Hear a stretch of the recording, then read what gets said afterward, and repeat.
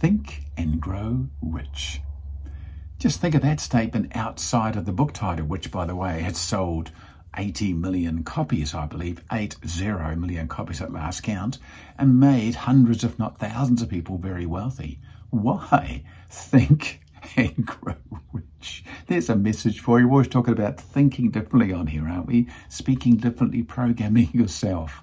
Think and Grow Rich. That book tells you how to become wealthy. You just have to follow the methodology. And it's all about changing your thought patterns and setting goals and working towards those goals deliberately and diligently. Think and Grow Rich. Change your thoughts, not just about money, about life and health and spirit and value and relationships and people and everything else in your life. You can do it.